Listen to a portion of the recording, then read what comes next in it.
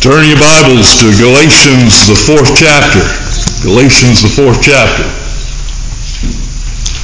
You know, it is an amazing mystery that we as Christians have been meeting now for 2,000 years. It actually predates that if you think about the Old Testament and their love of the Torah, their love of the covenant and the law. But here we are speaking in our context as Gentiles, as Christians, those who have the Holy Spirit abiding in their life as they have received Christ in salvation, that we gather together and we open up the Bible and we say, God, speak.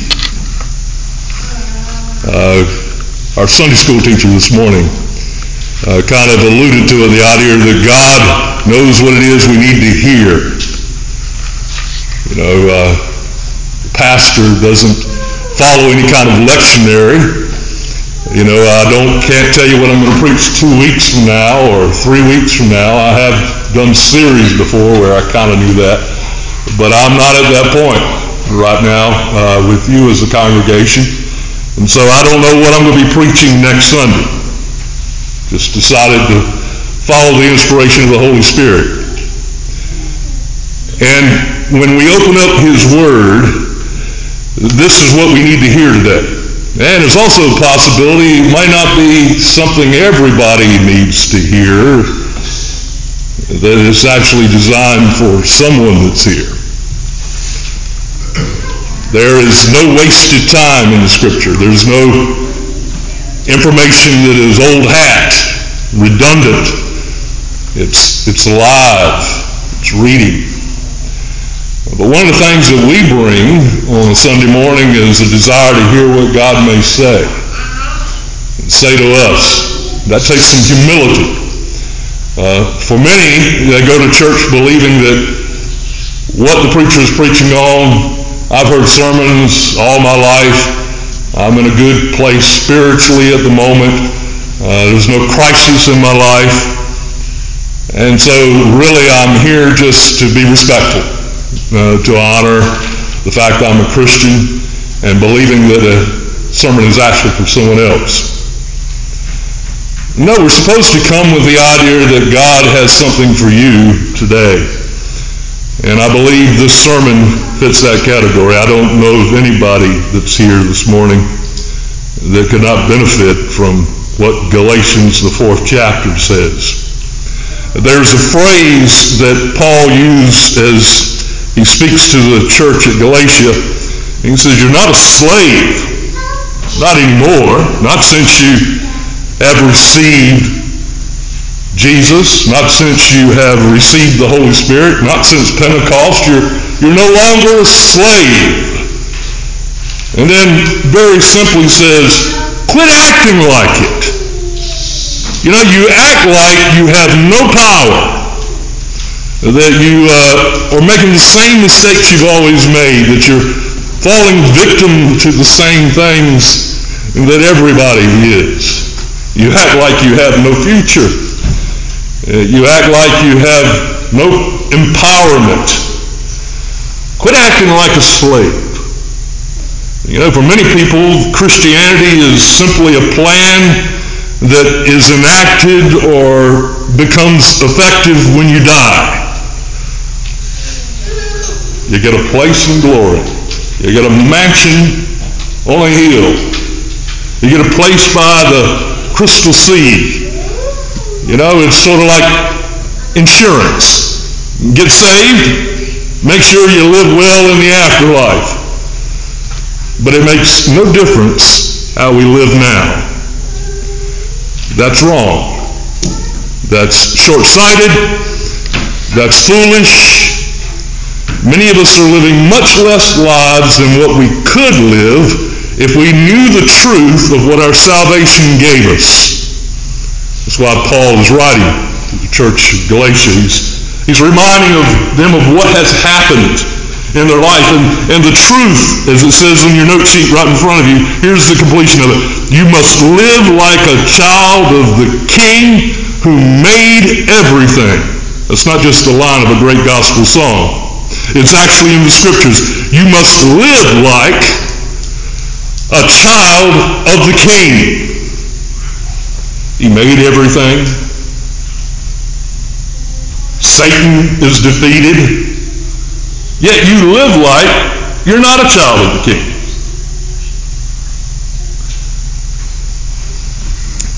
In the natural,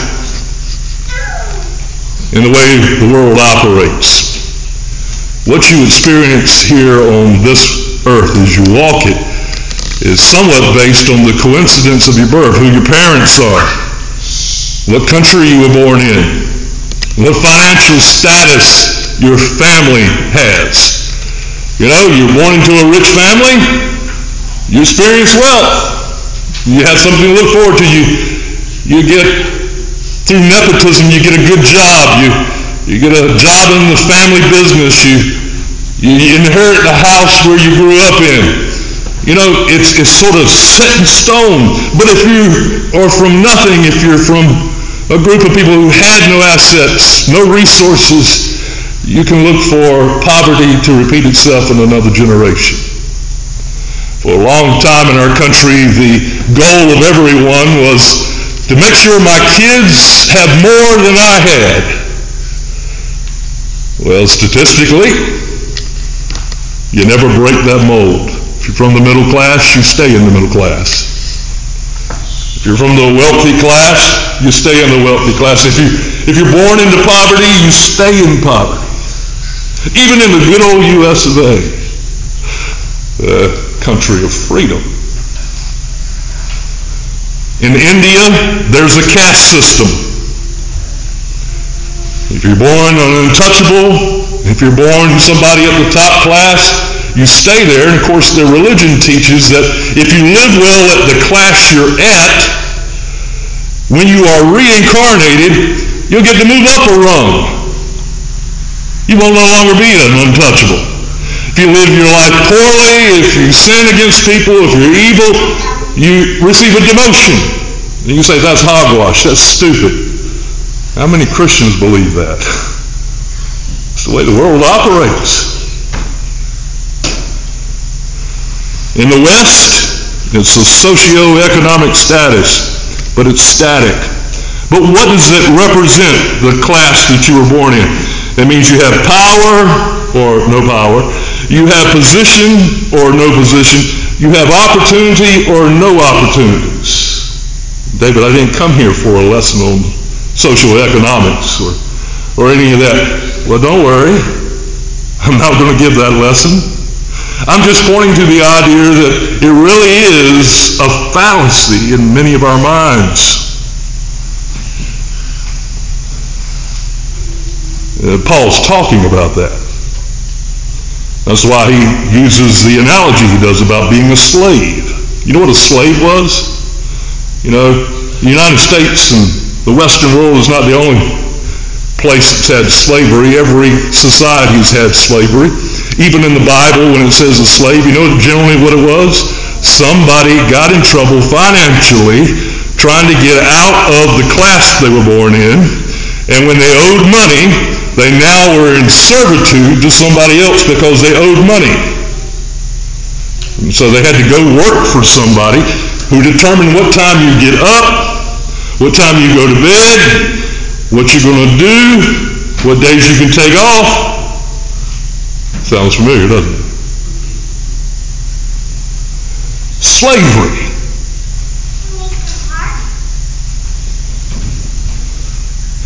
The use of the word slave is intentional in the text we're about to read.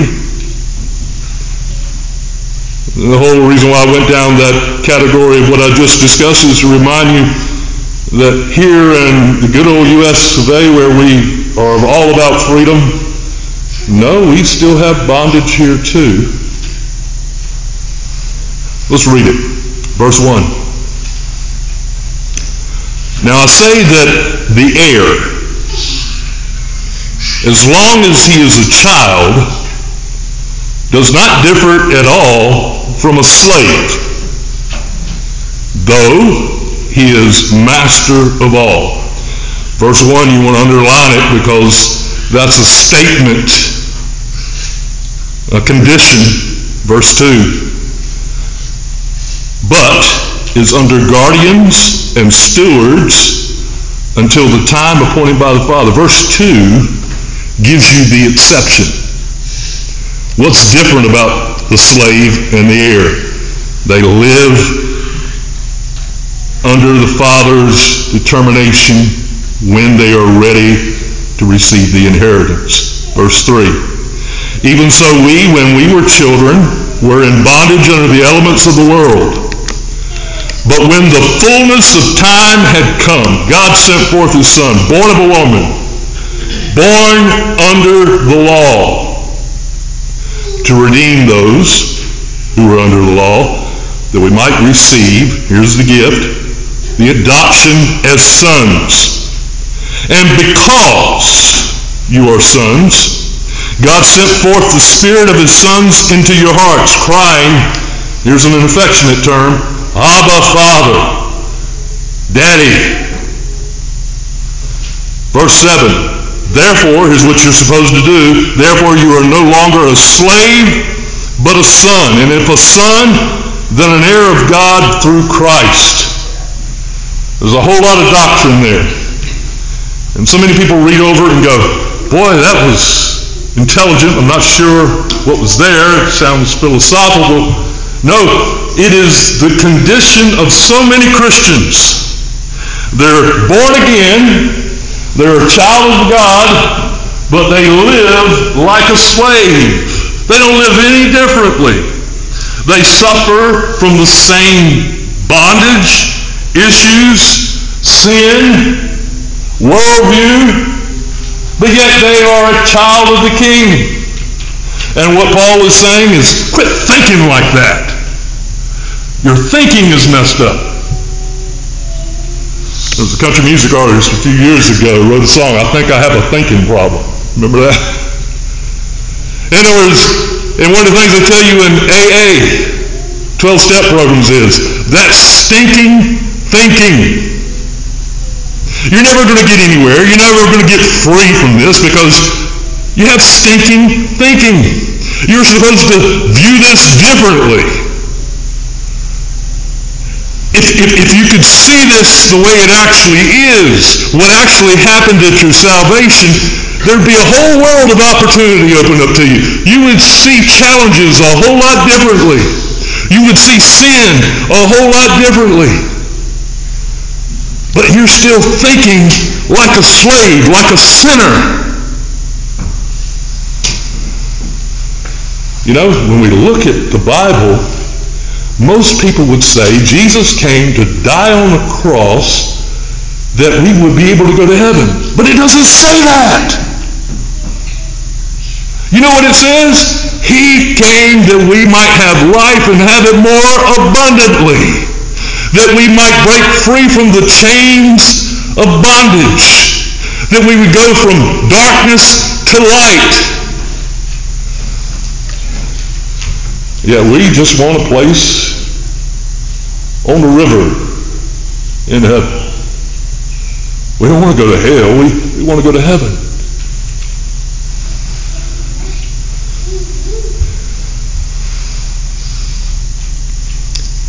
Do not live under the delusion that freedom is the rule that everybody experiences. No, rather it's the exception. All the religions of the world promote bondage. Every single one of them have rules and expectations. They tried to say that about Christianity, but Christianity, the faith that you and I believe and have faith in, is the only religion, quote, that teaches us that we are free.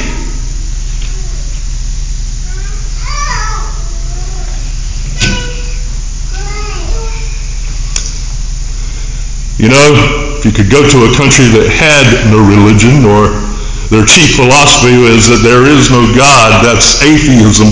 If you go to those countries, those are the ones that have the greatest bondage. Let me mention a couple. Russia. China. This world is a place of bondage.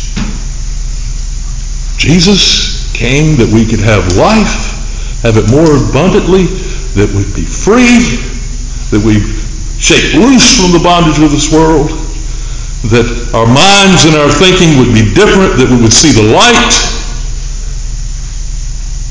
that our minds would not be darkened, that we'd have revelation, that our steps would be ordered, that we'd know how to pray.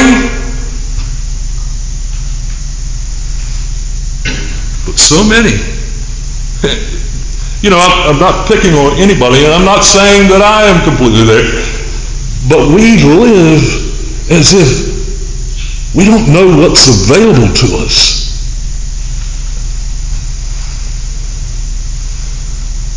Paul says something other that whether you are with me thus far in this sermon or not, he says, stop living like an underage heir. Not many of you are in that category. But can you imagine if your daddy was rich and you're growing up in his house? I mean, daddy's got power. He's got businesses galore. He's got property. And you're living in his house. And you're just like the kid that you're growing up with who works for your father. But you're not the same. You could be like the story that Jesus told of the prodigal. The prodigal said, I want what's coming to me now. Give it to me. He wasn't even the oldest son. I want what's coming to me now. I want to enjoy life while I'm here. I don't know why. It is a story that Jesus told. But the father decided, okay, there you go. How did he live? You know what the word prodigal is? It's not the Bible's description of him. It's called the lost son in the Bible. But somewhere down the road, some writer, some commentary, some theologian decided to call him a prodigal. Prodigal means reckless, unprepared to handle what he had been given. His eyes on the world. In other words, his mind was not mature enough to handle what he's been given. And the end results of that was he was in a far country, far away, having wasted everything that he had been given on partying, found himself making foolish decisions. People took advantage of him. He finds himself working at a pig farm and eating with the pigs. Now he's in bondage. Yet, he was a child of the king.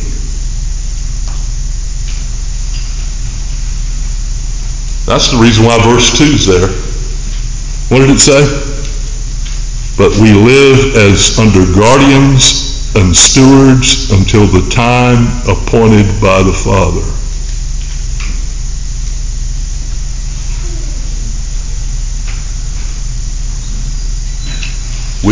We're not mature enough spiritually to handle the responsibility and the wealth that is ours.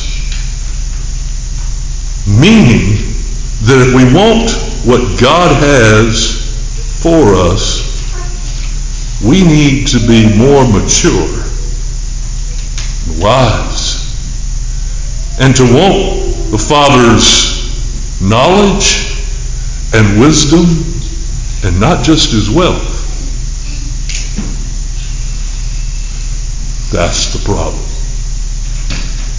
So many people only call themselves Christians because of the advantage they think it gives them. They don't want the responsibility They want the privileges, but they don't want the responsibility of being a child of the King.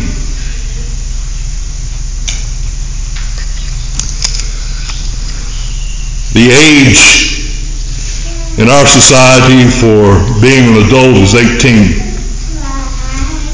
In fact, there is an attorney present, but the idea is that in this society, there was an appointed time that was appointed only by the Father when you are able to handle what is His to give to you. His abundance, His strength, His power. But yet, if you're bitter because you don't have it yet, you don't realize you're supposed to want His wisdom, to want His kingdom, to want His will accomplished. Then you would receive the privileges of a king. But right now, we're living down here in this world. We're vulnerable to darkness. We are unable to overcome even the smallest of battles. But the real tragedy is we're content remaining children. We've got to grow up and experience the responsibilities, then we receive the privileges of being an heir of the King. Let me say this. Maybe it's taking it too far. It is dangerous to call yourself a Christian, to have this Bible and the truths that are here, to go to church and hear it taught and then live like you want to. It's dangerous. It's dangerous because God sees you as His child, and He's concerned about your maturity. And if it takes discipline to bring you to maturity, He'll discipline you. If it is letting you go out there and hang yourself for a bit and experience pain, He's willing to let that happen. It's still in His control. He'll only let it go so far, but you're His child. People have often asked, why do bad things happen to good people? Martin Luther said this, and it's always puzzled me, but at the same time made my jaw drop. That's right. Here's what Martin Luther said. The devil, he's just a tool in God's tool shed. Think about that for a minute. God will actually allow you to suffer at the hands of the devil some, so that you'll do exactly what the prodigal son did. Because you remember the prodigal son, he has this moment when he's sitting there in the pig pen eating slop with the pigs. I had it good in my Father's house. What am I doing here? Remember, the son then decided it's time to eat a little crow. It's time to negotiate something. And remember what the son said. He says, it would be better to be a slave in my Father's house than to be in this situation. And so it's a story that Jesus told, a parable, but I think we can do this without destroying the content. But he's walking back to his father's house and he's rehearsing some sort of speech that says, I'm sorry, can we work this out? I know I blew the inheritance. I'm not looking for an inheritance anymore. I just want to be in your house. Can you imagine him saying that? Because you know the story as well as I do. But what he did is when he's going home and he's just inside of the gates of his father's nice home, it's just as when he's approaching that and he's going there, he sees his father is running to him. And he's got his speech ready. He's rehearsed it several times, and he approaches his father, and his father's excited to see him. And you know what his father said? My son, who was lost, is now found. And what did he do? He brought the robe, he brought the seal, the ring, and he says, we're going to throw a party. That's what God wants to do for us. You see, when he says he was lost, he's now found, was he now wants what I want, sees things the way I see it, and he's prepared to mature. There was a son that stayed home. That's actually what the story's about, by the way. Not the one that went off. That was just to get you to the point. There was one son who stayed home, who was upset that his younger brother got the inheritance. And now that son comes home and you're throwing him a party? That's not fair. He says, look at me. I did exactly what I was supposed to do. And we're on a time frame because when I get 18, or when I get 21, or when I finally get your blessings, I'm going to take your money. But he says, the son that now has my heart, that has the maturity that I can bless, is here. He received the discipline of the father. He allowed the world to punish him. He thought he was free when he had money. Then he got out there and found out that's only limited freedom. True bondage was up here. But maturity is not a safe place to be. So you got to make yourself responsible for your spiritual journey. Jesus had one intention when he died on the cross: to set you free from the bondage of this world. Do I need to remind you what it says in John the 8th chapter, verse 32? And you shall know the truth, and the truth shall do what? Set you free. The truth will set you free. What is that truth? Here's what the whole sermon's been about. Knowing the truth of your identity. I'm a child of the King.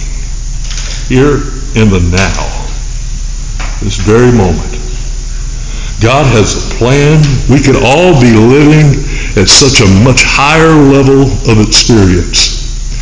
There are so many things that plague our minds and our hearts and our experiences that we really don't have to experience. It's all because we're not mature enough.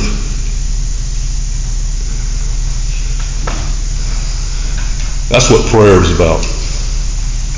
Prayer is not about bringing your complaints and your 911s to God. It's about, God, what do you see when you look at my life? The situation I'm confronting, what do you see? What do I need to do? How do I need to respond to this in a spiritually mature way? God always answers that. God always directs our path as we walk with him. God's blessings. You know, I'm 57 years old. I'll be 58 this December. And I'm starting to have these moments in my life now when I realized my daddy was a pretty smart guy. Things he had told me. And I'm doing something other right now that kind of makes me shrug my shoulders. I'll say the same things he said to me when I was in his house. I go, wow, it's a metamorphosis. I wasn't mature enough to hear it back then. I'm mature enough to hear it now. How many of you always listen to what God tells you and on the first attempt do exactly what he tells you to do? Nobody, okay? How many of you have to fail first? That's a lot of us. Sometimes we even repeat the same mistake twice, don't we? Or multiple times. Do you think he stops loving you when you fail? No. We learn by the mistakes we make, just like the prodigal son. But the biggest thing that we've got to learn, we've got to stop living like a slave who has no choices. He died on the cross so that sin does not have any more bondage on us. We are free. We can say no. All we have to do is listen to the Holy Spirit. When we sin as Christians, we have said no to who? The Holy Spirit. We've quenched the Spirit. We now have a disobedience issue with the Holy Spirit. And until we do what?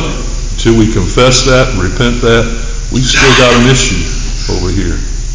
Often the silence of God in our life is him waiting for us to come back to the last time he spoke to us when we failed to do what he told us to do. He loves us. He's our parent. This is a relationship we have with God. We're his children. He's our Father. Those who are outside are not in the family of God. It's those that are in this family covenant relationship. He made us, he adopted us, that's what it says right there in what you just read, as his sons. And at the appointed time, he's going to give us everything that he has. He wants us to experience some of that right now. I'm going to ask for every head to be bowed and every eye closed.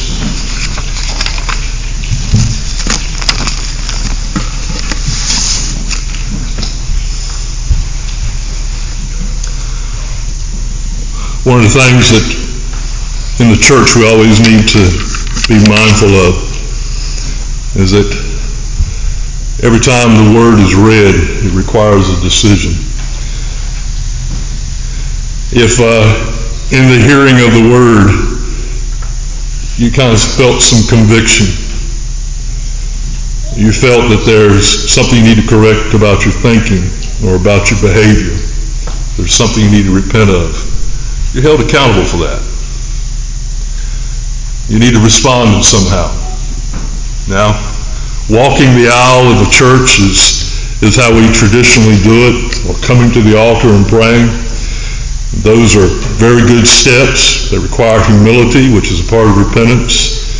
Confessing him before men is in Scripture. All those are good things. But for so many of us, we go to church week after week, and we don't want anybody to think we're weak-minded. We don't want to be at the altar every Sunday. But never? You know, if you walk this faith long enough, people will begin to respect your understanding of the Scripture and your faithfulness to the church. And Satan would have you believe that you got to maintain that facade. Everything is all right about my life. You know, I'm living my life well. I'm living my life pleasing. But all along, you know you're suffering in some area. One of the things that we're praying for in this church is revival. Revival is not just more people coming to church. Revival is actually an internal process in the church of those who attend. The growth comes from people who are on fire inside the church because they have been revived. And we just want to skip to the end results, having a full sanctuary. Are you there with me? As one of you, God, stir something up inside of my life this morning, this week. I want something to burn in my desire. to actually want to live out these things that we're reading in Scripture. The reward is that when we actually say that with sincerity in our heart, and it really represents where we're at spiritually, and we surrender to it, God rewards obedience. The Bible says it. He rewards obedience. We keep thinking if we pray about it long enough and believe it, it'll happen. No, He rewards obedience. That's what we all need to be looking for as a church. You individually, me as a pastor, us as a congregation. What step of obedience is God asking of us? Of me? When I'm obedient, His rewards out of the wealth of who He is, out of the wealth of the kingdom. His promises are there waiting for us to be obedient so He can give what He's promised. That's what we need to be seeking Him for.